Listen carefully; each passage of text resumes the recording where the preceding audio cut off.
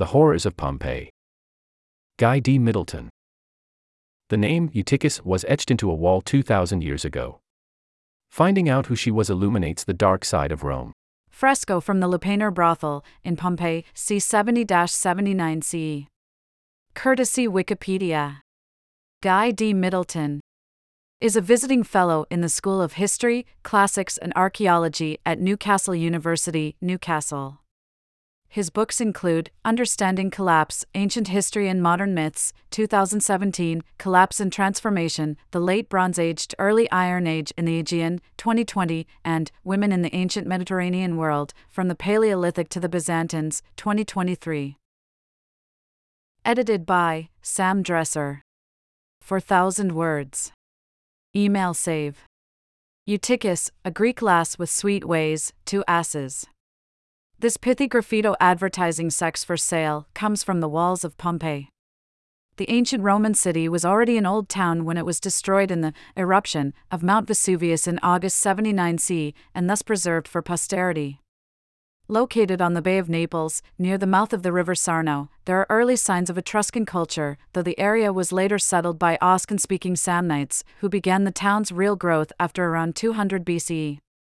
The land around Pompeii was fertile, and the city and region grew wealthy. As Rome expanded its power throughout Italy, Pompeii became a Roman city, though one that retained a diverse population. We can imagine a busy place of some 12,000 people, rich and poor, free and enslaved, of public squares, fountains and gardens, fine houses and poorer dwellings, taverns, shops and workshops, and a stone amphitheater for the provision of large-scale public entertainment. There would have been a clamor of Oscan, Greek and Latin, and all the activities we would expect from a thriving town: politics, business, love, crime. Graffiti is one of the most exciting kinds of evidence preserved for us by the destruction of Pompeii, because it comes not from the literature of the elite or the inscriptions of the powerful, but from a wider cross-section of society. The Eutychus graffito gives us a woman's name, an ethnicity, a price, the hint of a good time to be had, and suggests a seamy side to the ruined town now frequented by inquisitive tourists and keen culture vultures. It was written on the vestibule wall of a well-to-do house owned by 2 freedmen, the Vetii, which is perhaps best known to the world for its painting of the well-endowed Priapus weighing his member on a balance against a bag of coins.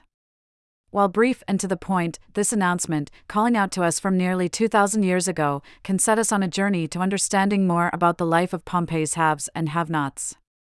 At the same time, it may well leave us with more questions than answers about Eutychus herself and the prostitutes of Pompeii.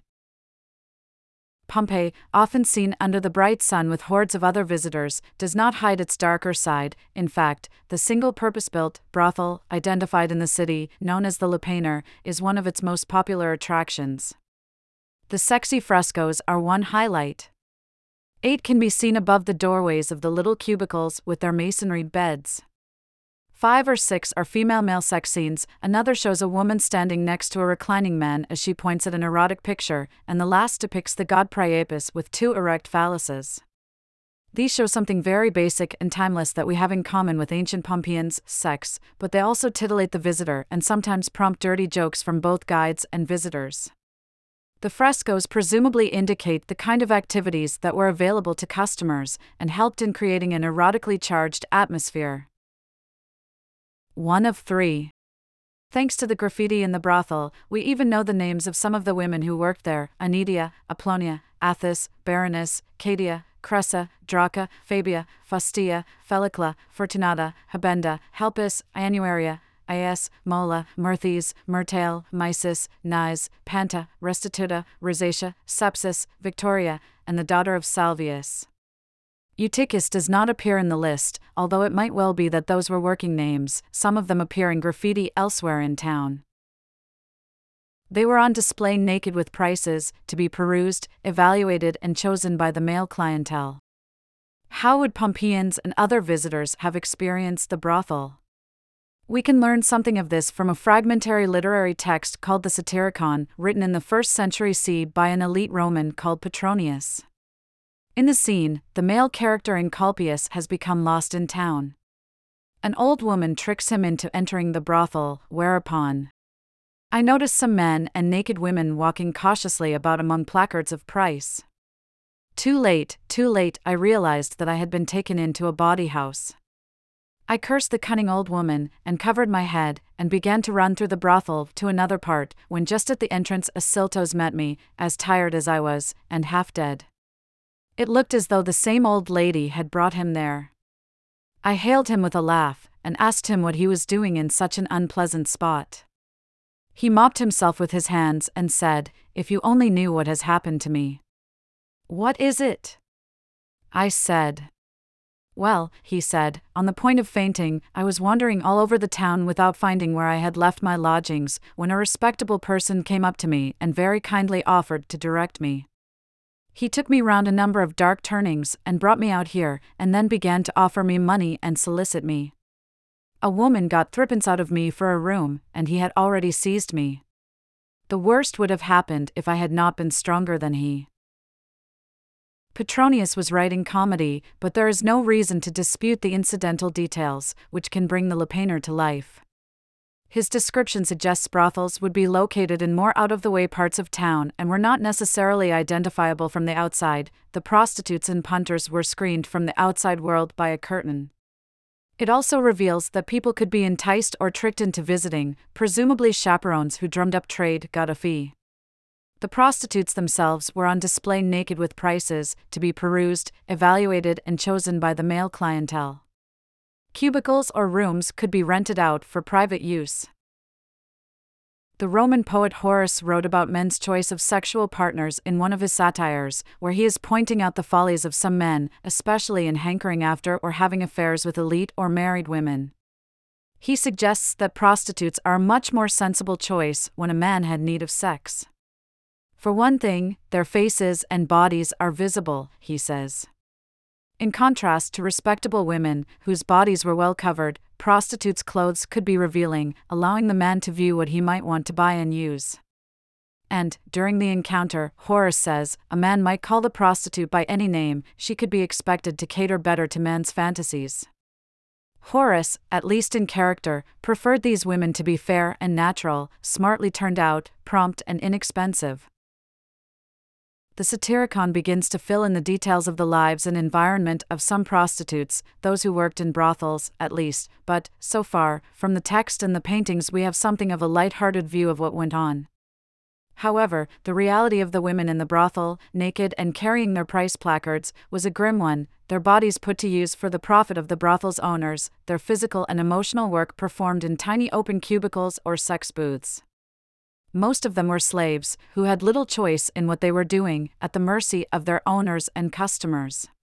Poorer free women too were vulnerable and had probably been driven to prostitution by necessity. About a fifth of the women's names in the brothel indicate they were free. Slavery was an accepted institution in the Roman Empire, and slaves of all kinds, agricultural workers, urban house slaves, laborers, miners, teachers, and prostitutes, were everywhere. Some few slaves may have lived relatively privileged lives, and others had a degree of independence in their work and life, within the confines of being owned. Some could even hope to be made free. But there are also somber reminders of the less fortunate. Columella, also writing in the 1st century CE, explained how slaves on the farm should be treated and managed. He recommended their constant supervision and physical restraint in chains and in slave prisons, ergastula, as well as keeping control over where they could go, whom they could see, and also their bathing, religious practices and sex. What was the regime like for slave prostitutes in the Lupanar? Slaves often had no space of their own but were simply part of the furniture. Enslaved people might be denied a love or sex life of their own but also be forced to reproduce, a source of new slaves, while female slaves might be forced into sex to help control male slaves. Sexual abuse and rape by owners was one particular vulnerability of slaves, female and male, child and adult. Many slaves could expect to be used sexually by their owners as a matter of course, perhaps household slaves in particular, given their proximity. In another satire, Horace gives the line, when your organ is stiff, and a servant girl or a young boy from the household is near at hand and you know you can make an immediate assault, would you sooner burst with tension? He also wrote an ode on the topic, advising his friend not to be ashamed of loving his slave when Achilles and other heroes did the same.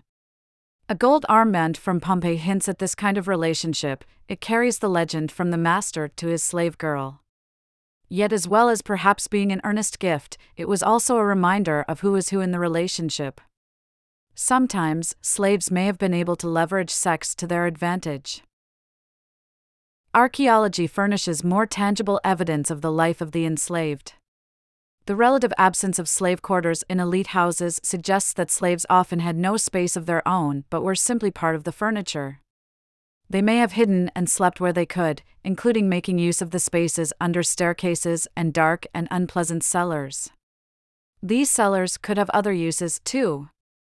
At Pompeii, in the Villa of the Mosaic Columns, the skeleton of a slave was found in a cellar with iron shackles anchored into the ground. This seems to have been a slave prison. Leg irons were found in a cupboard in the house of the Venus in Bikini, perhaps a half-hidden but lingering threat to coerce slaves into good behavior. Beatings and whippings and the threat of violence were commonplace means of control and punishment by slave owners. There was not only the physical pain involved, but also the humiliation of such a personal affront, which the victim was powerless to prevent. Compulsion and coercion were enforced psychologically as well as physically. Perhaps the lupanar had its own bouncers, ready to deal with any trouble from customers or from the women themselves.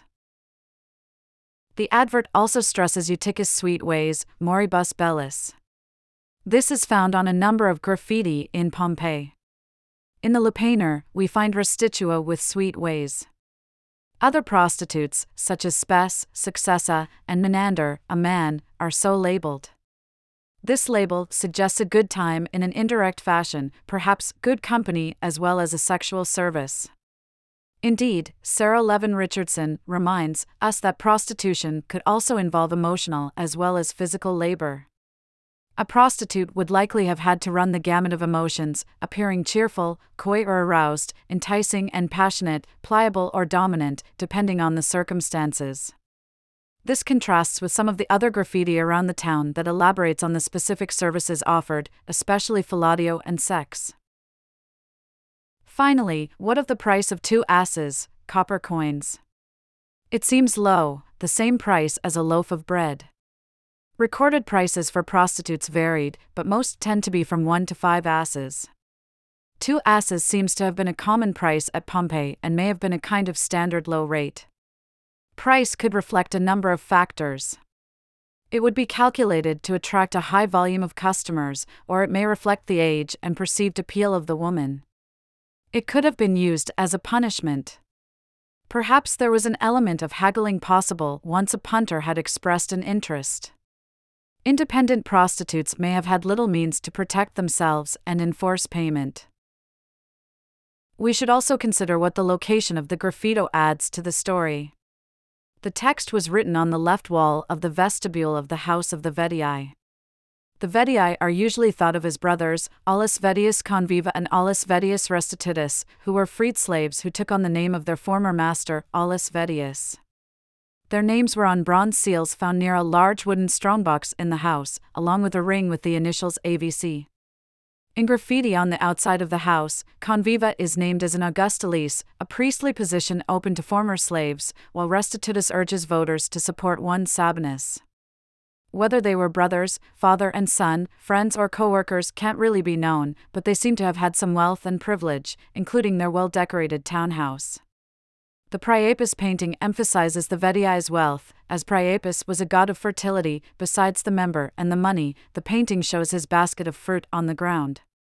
2 of the funny stories associated with him, related by the poet Ovid, have him failing to rape the goddess Hestia and a nymph called Lotus. The other paintings in the House of the Vetii may tell us more about the life of the house and its inhabitants, and shed light on Eutychus. One careful analysis by Beth Severyhoven focuses in particular on the sets of paintings found in a pair of reception rooms, called N and P. The rooms and their decorative scheme seem to mirror each other. Room N has 2 violent paintings. On the back wall is a depiction of the punishment of Pentheus, who was killed by the female worshippers of Dionysus. The naked Pentheus is falling, arms spread wide as the women attack him from all sides. On the wall on the right, the punishment of Dirce is shown. She is tied, naked, under a bull to be trampled to death, a fate she had planned for another woman, Antiope. The punishment of Dirce. The punishment of Ixion. All courtesy Wikipedia. 1 of 3. Room P shows the punishment of Ixion at the back, who is tied to a fiery wheel for eternity for trying to rape Hera, and the punishment of Pasiphae, maid, for her husband's crimes, to lust after a bull, on the left. Each room, then, shows the torture of a female and a male character from mythology. Those in room N were punished by humans, and those in P by the gods. Severyhoven argues that we can read the decoration from the perspective of the Vedii being freed slaves and from a perspective of power. As we already noted, enslaved people were there to be used sexually and were likely to be punished in numerous ways, which may have been something the Vedii themselves experienced. The Vedii's choice of these images of punisher and punished to decorate their public dining rooms would call to mind the distinction between master and slave, both for themselves and for their slaves. As Severyhoven puts it, when the owner selected these images of eroticized torture, he was inscribing his own power to punish or to enjoy onto his very walls.